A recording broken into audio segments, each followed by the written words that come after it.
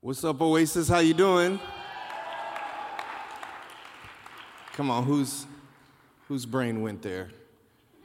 There's so much drama in the LBC. It's kind of hard being Snoop D-O double G, but somehow, some way, keep coming up with really great sermons like every single day. May I kick a little something for the G's and make a few ends as I breeze through. 2 in the morning and the party's still jumping. Your turn. Somebody was like, no. Somebody brought their boyfriend or their husband to church for the first time they went, because my mama ain't home. I like this church. I like this church. Don't even read the scripture. Just keep reading Snoop lyrics. Man, welcome to church today. I think today is going to be a powerful time with God. You know, as a pastor, one of the number one things that I get prayer requests about are anxious people worried about money, worried about their finances. People anybody been stressed out about money? And you start talking about the year when it was good, when you had that job and they had all the benefits, and now you just can't seem to get ahead. And we do something that I want to talk about today. And so I'm going to jump straight into the passage of Scripture. Who would have thought we'd be talking about the Lord's Prayer when it comes to money? But we're going to read from Matthew 6, verse 5 through 13. Jesus says this, "And when you pray, do not be like the hypocrites, for they love to pray." Jesus didn't say they didn't love to pray. He said they love to pray. But they love to pray standing in the synagogues and on the street corners to be seen by others. Truly, I tell you, they have received their reward in full. But when you pray, this is coming from when the disciples asked Jesus how to pray, and notice he doesn't start off with how to pray, he starts off with how not to pray. Don't be like the hypocrites who pray because they want to be seen, because they want to show off. It says, no. When you pray, go into your room, close the door, and pray to your Father who is unseen. Then your Father who sees what is done in secret will reward you. And when you pray, do not keep on babbling like pagans. Your prayer doesn't have to be everlasting to be eternal. Somebody told me that. You ever seen that person where you about to eat the Chick-fil-A and you got the Polynesian sauce and the Chick-fil-A sauce, and you got that old long-winded prayer warrior, and your chicken sandwich is getting cold? Lord, I beseech your throne. We thank you for the chickens that laid down their life so that we may come into communion with the Father. And you got your bite like that. I'm like, dang, man. Jesus said, don't pray like that. My fries is getting cold. Now I got to tell you the theology of prayer. Don't pray like that. Brother's hungry up here. He says, for they think they will be heard because of their many words. They think that God responds to their eloquence more than their heart. But he says, no, don't be like them either, for your Father knows what you need, not because you asked him, before you asked him. This then is how you should pray: Our Father in heaven, hallowed be your name, your kingdom come, your will be done on earth as it is in heaven. And we're not going to go through the whole thing. We're going to stop at verse 11. Give us this day our daily bread. I want to preach a message that I've been talking about for a couple of weeks now. Got my mind on my money. Father, I thank you so much for the people in this room, your sons and your daughters, God. I'm praying right now that you would come right now in power and in honor and in glory and release people from the bondage of stress and anxiety when it comes to finances. In Jesus' name, amen. I want to let you know how much culture impacts the way that you think.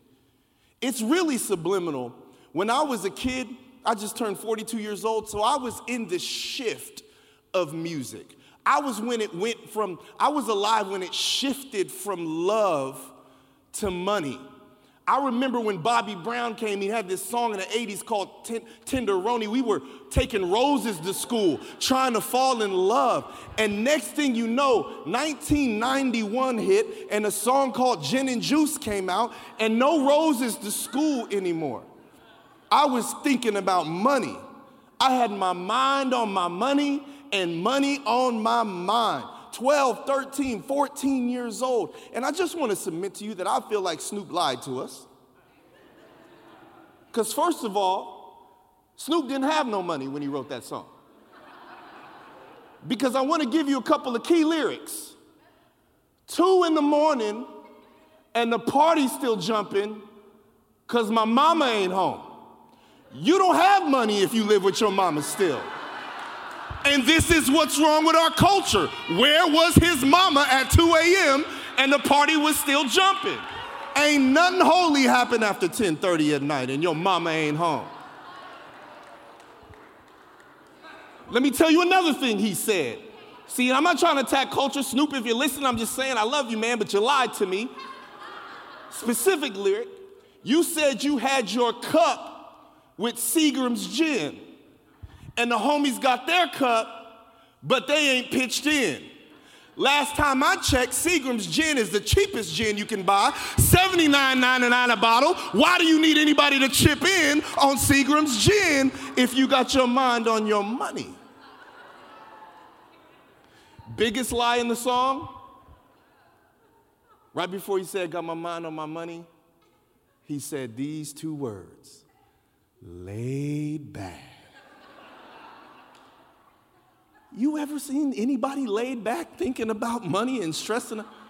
Have you ever seen anybody laid back thinking about their... When's the last time you laid back thinking about how that bill turned pink on you and how they about to cut the lights off? When's the last time you laid back? I'm stressed waking up, eyes all big. I've never once laid back in my life. I'm telling you, I remember when the culture shifted. It's here now. What does Cardi B say? Bands in the coop. People finishing the sentence. You see that? You didn't finish the Lord's Prayer when I read it. You didn't even know what was coming next.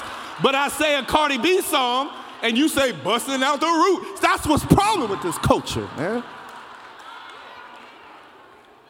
That's what the problem is. Oh, let me tell you something. I believe that Destiny's Child will be held accountable to Christ at Judgment Day for that song, Bills, Bills, Bills. Because it changed the whole dating dynamic. I'm stressed now. Can you pay my bills? Can you pay my telephone bill? Who are you calling? That you need me? You need to get on a family plan. AT&T has unlimited minutes, and you telling me that we can't be together unless I pay your phone bill? Who do you call? You calling Zimbabwe? What is going on? And I honestly, I can't even talk right now because I'm still in bondage over no scrubs. 1999, I haven't rolled in the passenger side of my best friend's ride since then. And subliminally, we don't understand that people are trying to tell us we don't have enough. Remember when a luxury car was an Acura in the rap songs? The Wu-Tang song had a song about a Mazda MPV. They rolling through and now you got a Mazda and you're stressed. I talked to somebody a couple of weeks ago, and they were eating a poached egg and avocado toast. And we were talking about stressing about money. I said, but you eating avocado toast and a poached egg. You ain't even cooking your eggs. Like you.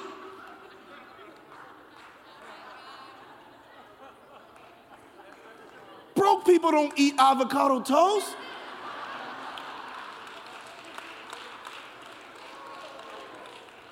Broke people don't go to brunch. You're not as broke as you think. The world's trying to give us a poverty mindset, trying to make us feel that who we are and what we have is not enough, and to give us this insatiable appetite for more money and the Bentley and the Ferraris, and then we gotta like the clothes, and people I'm not even talking about giving to church, but they don't even get to the church, but they're putting Gucci sweaters on charge cards, and it's bondage. And I believe the Holy Spirit wants to break it today. That you will not live one more day in fear of what you don't have. Well, why did we read the Lord's Prayer if we're talking about money? Because the disciples asked Jesus how to pray. Jesus did a bunch of stuff. And I can only find one passage of scripture where the disciples asked Jesus how to do something. Now, we know from the book of Luke, I just read from Matthew, but we know from the Gospel of Luke that Jesus had just finished praying, and then the disciples had this conversation with him, teach us how to pray. And there is no scripture in the Bible that explains why the disciples wanted to learn how to pray.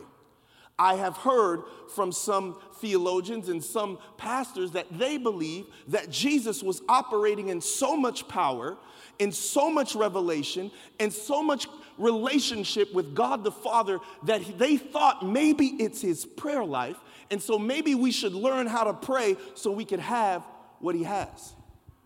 I submit to you that might be true, although there's no scripture that proves that it is. But I want to give to you another possibility based off what Jesus said first out of his mouth. He first told them, do not pray this way. And what way did he tell them not to pray? He said, and when you pray, do not be like the hypocrites, for they love to pray standing in the synagogue and on the street corners to be seen by others. Truly, I tell you, they have received their reward. Well, what was their reward? Prayer back then was cool.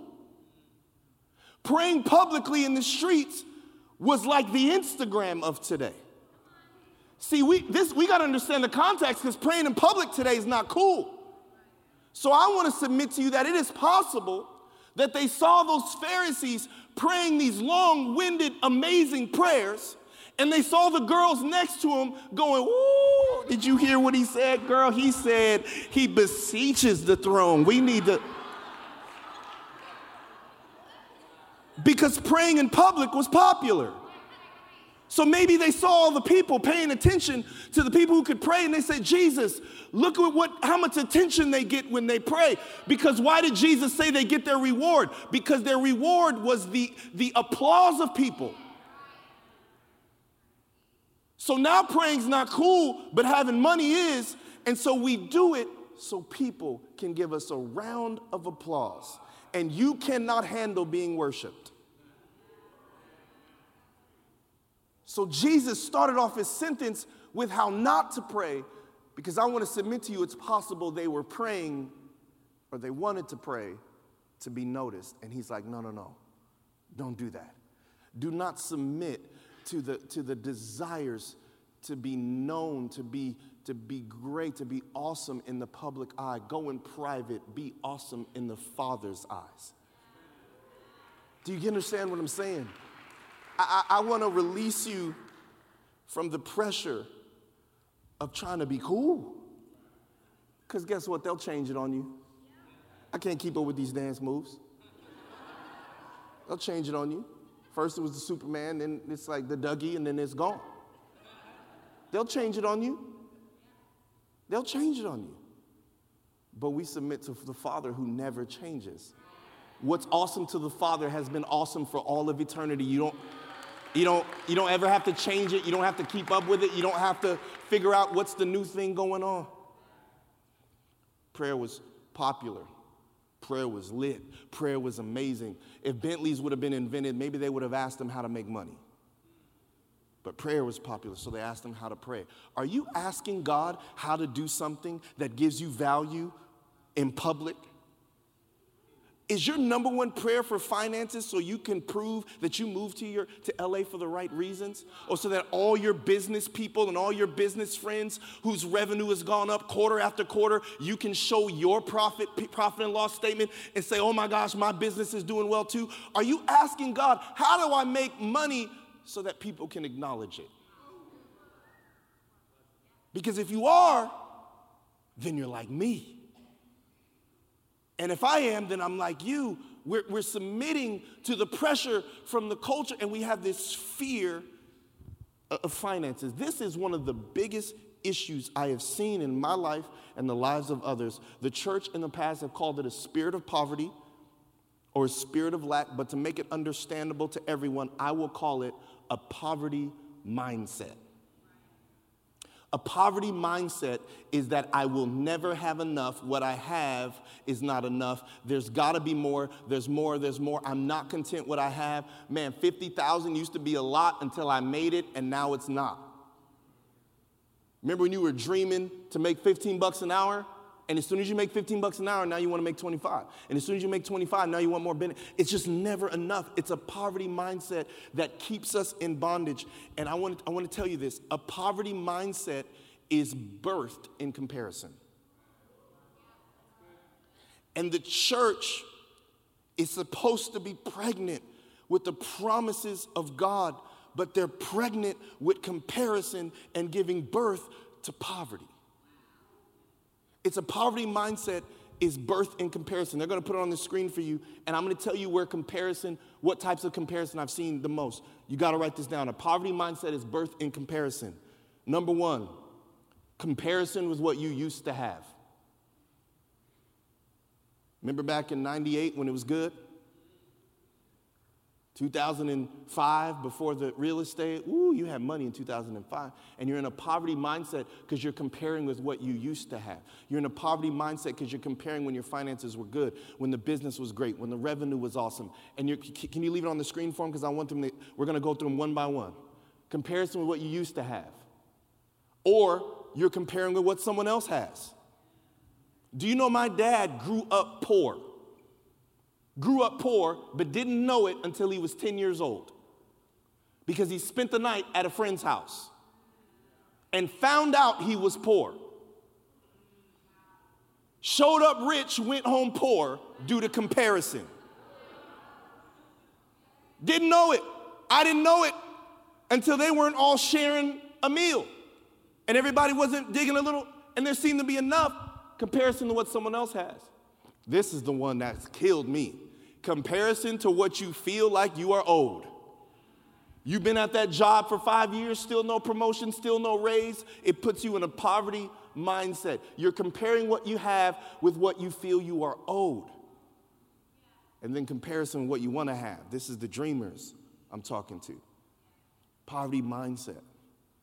And here's the thing. It puts you in a prison. My brother spent some time in prison. I spent quite a bit of time in prison, and when he would go to jail, he would call me collect, and then I say, hey, do you need anything? And he said, yeah, I need you to put money on my books. Now, if you don't know what that means, you don't know anybody in jail, it means basically the jail has this little account, and you put money in the account, and they can use that money to buy things they need in prison to make prison a little bit more comfortable.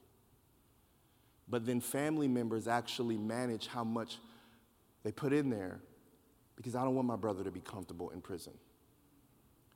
And some of you are so stressed about finances, so anxious about your future, you're praying for God to give you money and God's saying, I'm not putting money on your books. You got to get out of jail. You got to get free.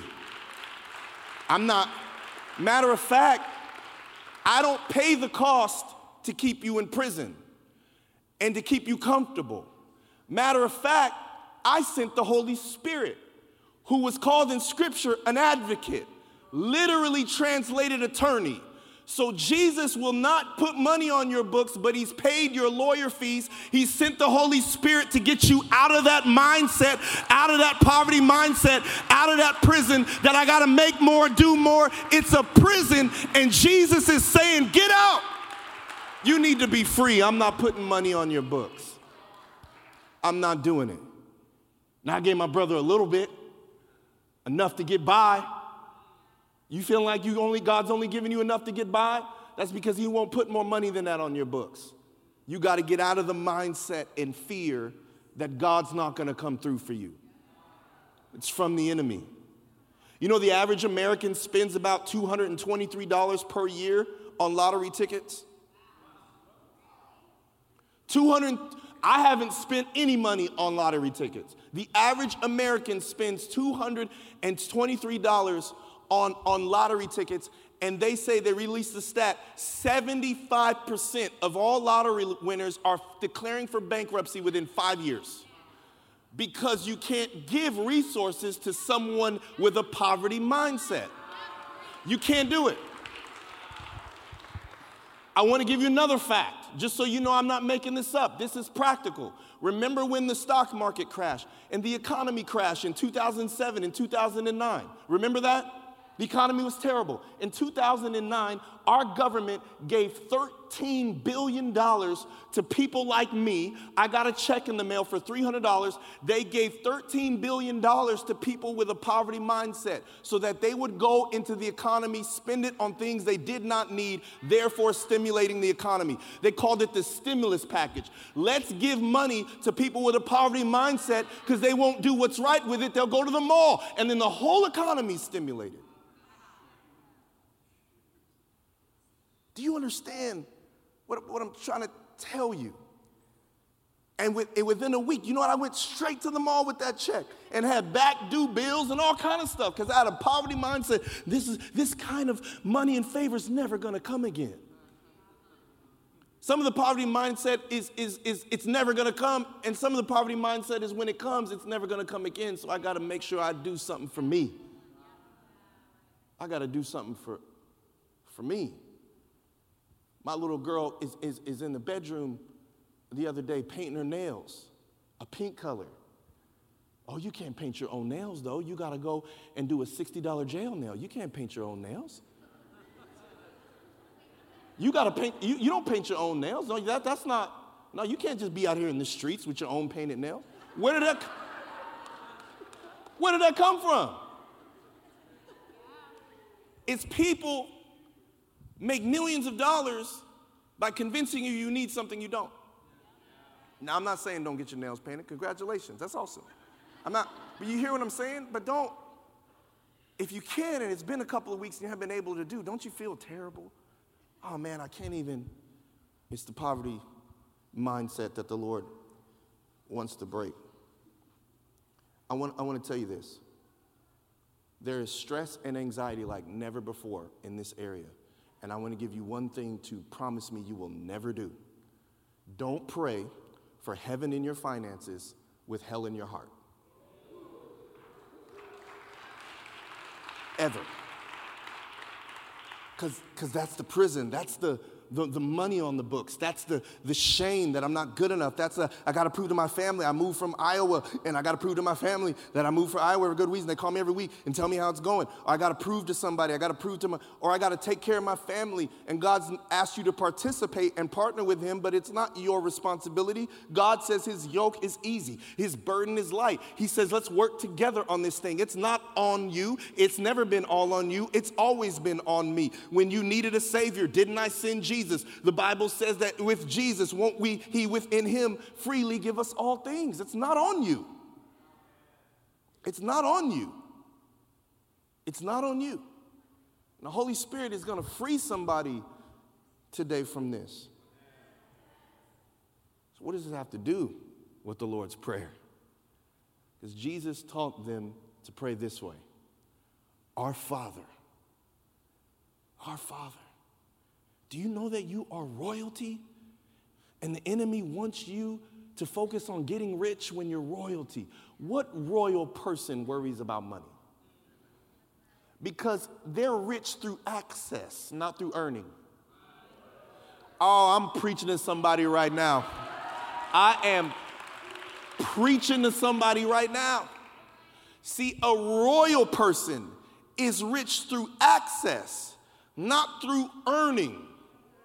I have yet to see, we're not in a monarchy, we're not in that, but I have yet to see a king work a 9 to 5. I'm not saying don't work, but your 9 to 5 is to get dominion in the earth, but that is not the only source. That is not how you provide.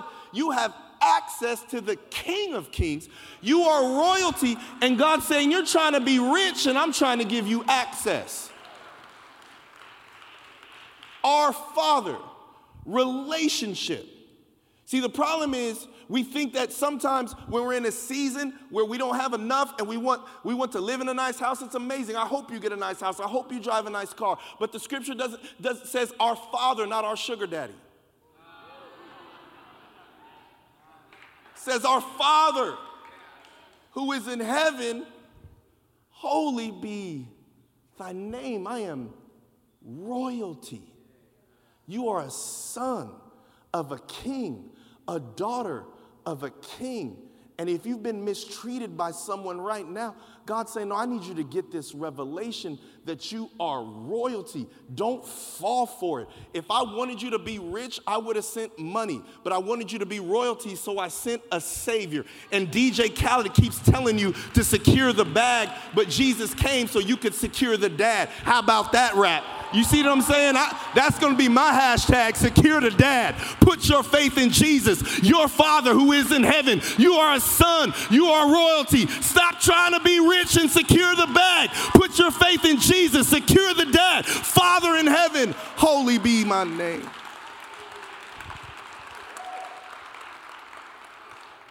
Don't fall for it. It'll put you in a prison. And what did he say? Your king. This is why he told them. Then pray for the kingdom to come. Because royalty and access comes from operating in a kingdom mindset. And then the next line, he's almost saying, this is why you should pray for my kingdom to come, my will to be done, because until that happens, I'm giving daily bread. Doesn't God take care of you today? And if you don't feel you have enough to eat for today, come see me. God will take care of you for today. Come see me right after church. Come see somebody of our team. God will take care of you for today. But if you want to be entrusted, see, Joseph wasn't rich. He had access. So when everybody was in a famine, he was feasting because of access, because he had access to the royalty of Egypt at that time. You have access through Jesus' death and his resurrection. You have access to the Father. But he says, hey, I want you to have a kingdom mindset. Your will be done on earth as it is in heaven. There is no lack in heaven. The Revelation says the streets are paved with gold, gates made of pearl. There is no lack in heaven, but it's like everyone has a kingdom mindset. And when you don't have a kingdom mindset, then you can only be a good steward of daily bread.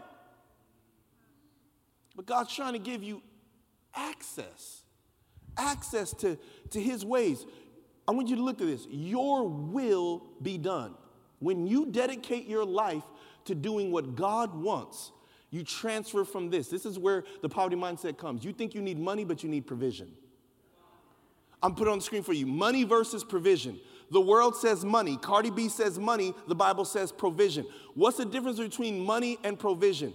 God doesn't give money. God gives provision. He provides for the vision that he has called you to live out for your life. And if all you can see is lack, all you're praying for is money. But if you can see where God's taking you, then you'll pray for provision. God says, if you can't see it, why should I pay for it?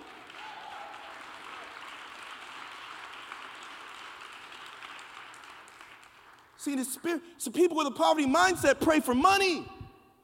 People filled with the Spirit pray for provision. God will provide if you're doing the will. And if you don't want to do the will, he's so good, he'll still give you daily bread. He'll still meet every need. But we got to be operating in the vision of heaven. I'm telling you, the way that God has provided for his vision is unprecedented. If you operate in the kingdom and you want to do God's will and you're focused on the king and he's guiding every year and you let go of fear, what God will provide in this season will blow your mind. It'll blow your mind. My whole life, I've wanted money for season tickets to a basketball game. My whole life. And I still, to this day, don't have enough money for season tickets to a basketball game. But I went to a basketball game with 10 of my family members for absolutely free. The Clippers gave them to me because I'm operating in the kingdom. I don't need the money. I got provision. You can keep your money. I don't need to be rich. I'm royalty. So when I show up, things bow. We keep bowing to the culture. What did Daniel say?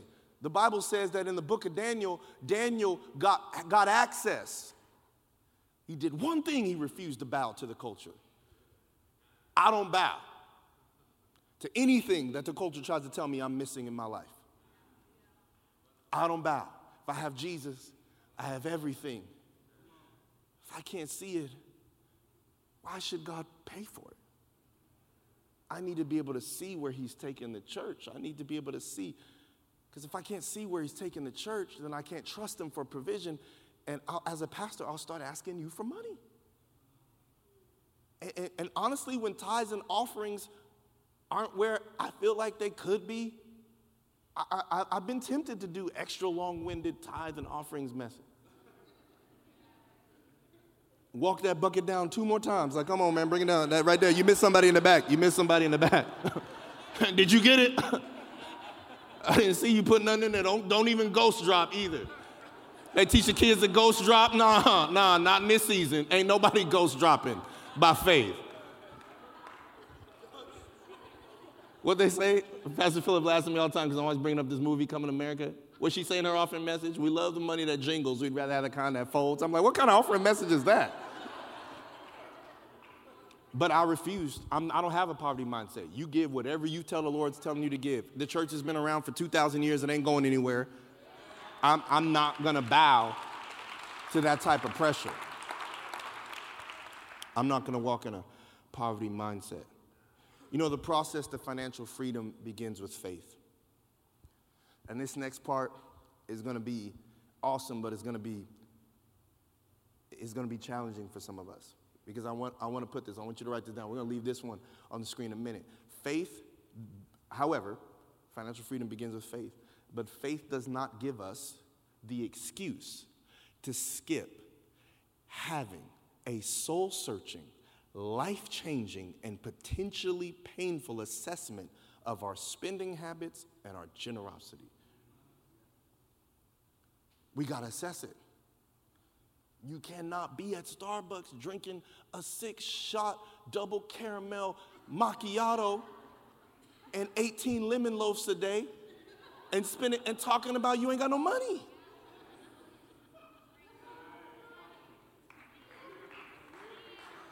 I'm telling you right now, somebody in the spirit needs to delete the Nike app.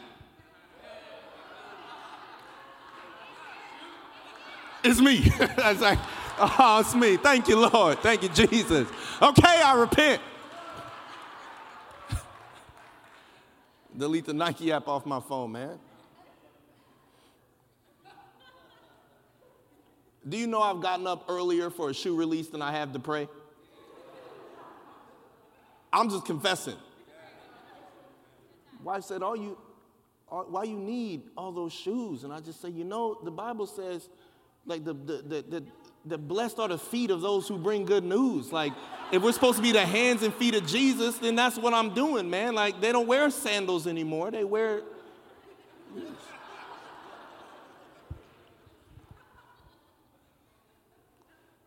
We gotta start addressing this. And at some point in this is going to be a journey we're going on as a church. We're going to address debt. We're going to address all of that.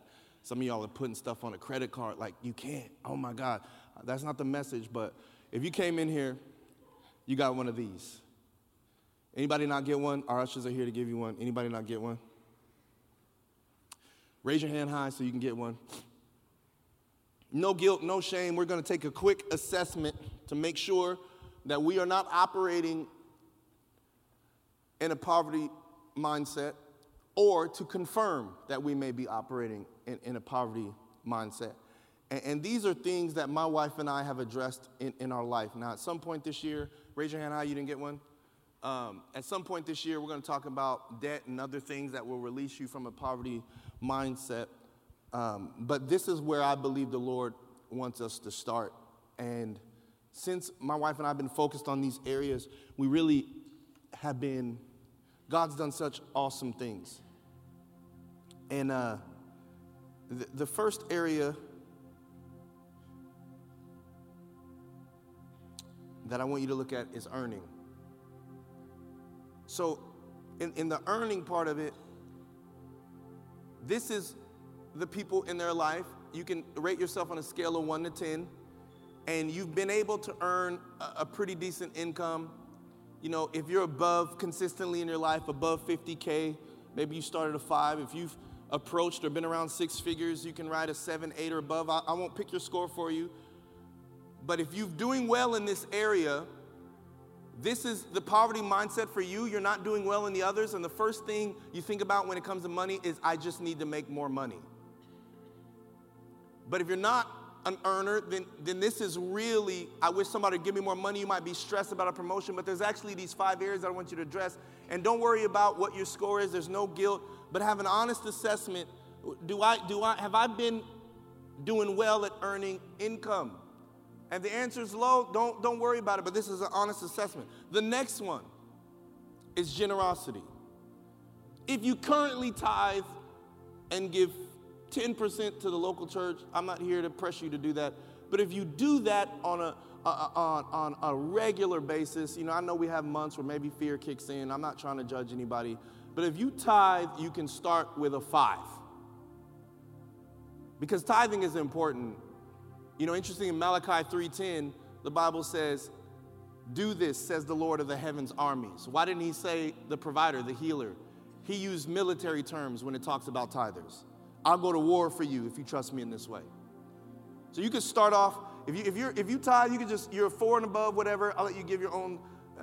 Generosity is also a willingness and a readiness to give. It doesn't mean that if someone you know is really hurting, you feel bad and you give it to them. That's great. Keep doing that. But generosity in the Bible means I'm ready. Like I'm looking for opportunity to be generous. It's ready and willing and cheerful. Ready. It's a readiness. It speaks to I'm ready. In a season where I wanted to be more generous, I would take $20, $100 out of the bank, whatever I had, I'd keep it in my wallet, and I would be ready if somebody needed something, or if somebody was putting $10 in their gas tank and they had a Ford F-150. I'm ready to be a blessing. The third area is the only area on here that I had a 1.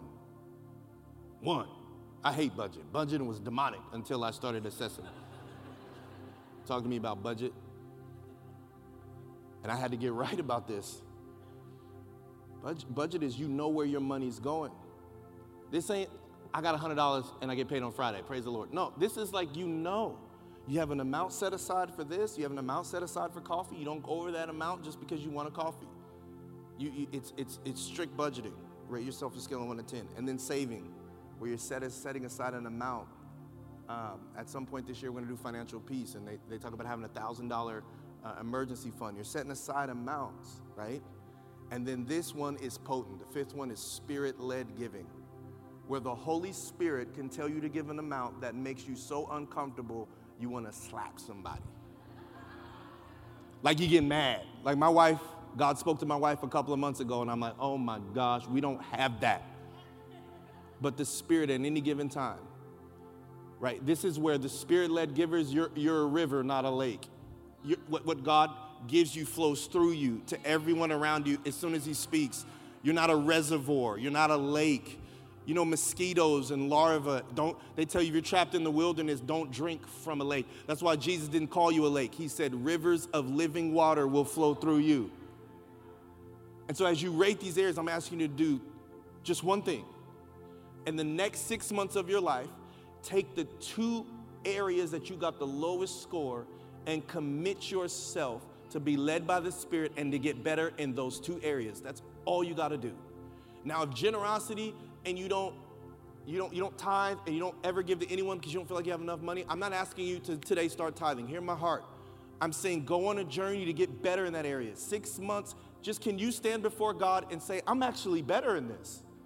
And who knows, maybe God in his grace will allow you to do the whole thing. That's not what I'm here to talk about. I'm here to set you free from constantly having money on your mind.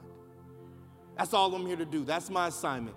My assignment isn't to get you to give. If you feel led to give to the church after this, you do it. If you feel led, that coworker who's been complaining, but you feel led to give to them, I want you to do it. Be led by the Spirit, but this is no pressure. God will continue to provide for us as a church. This is about you and your freedom.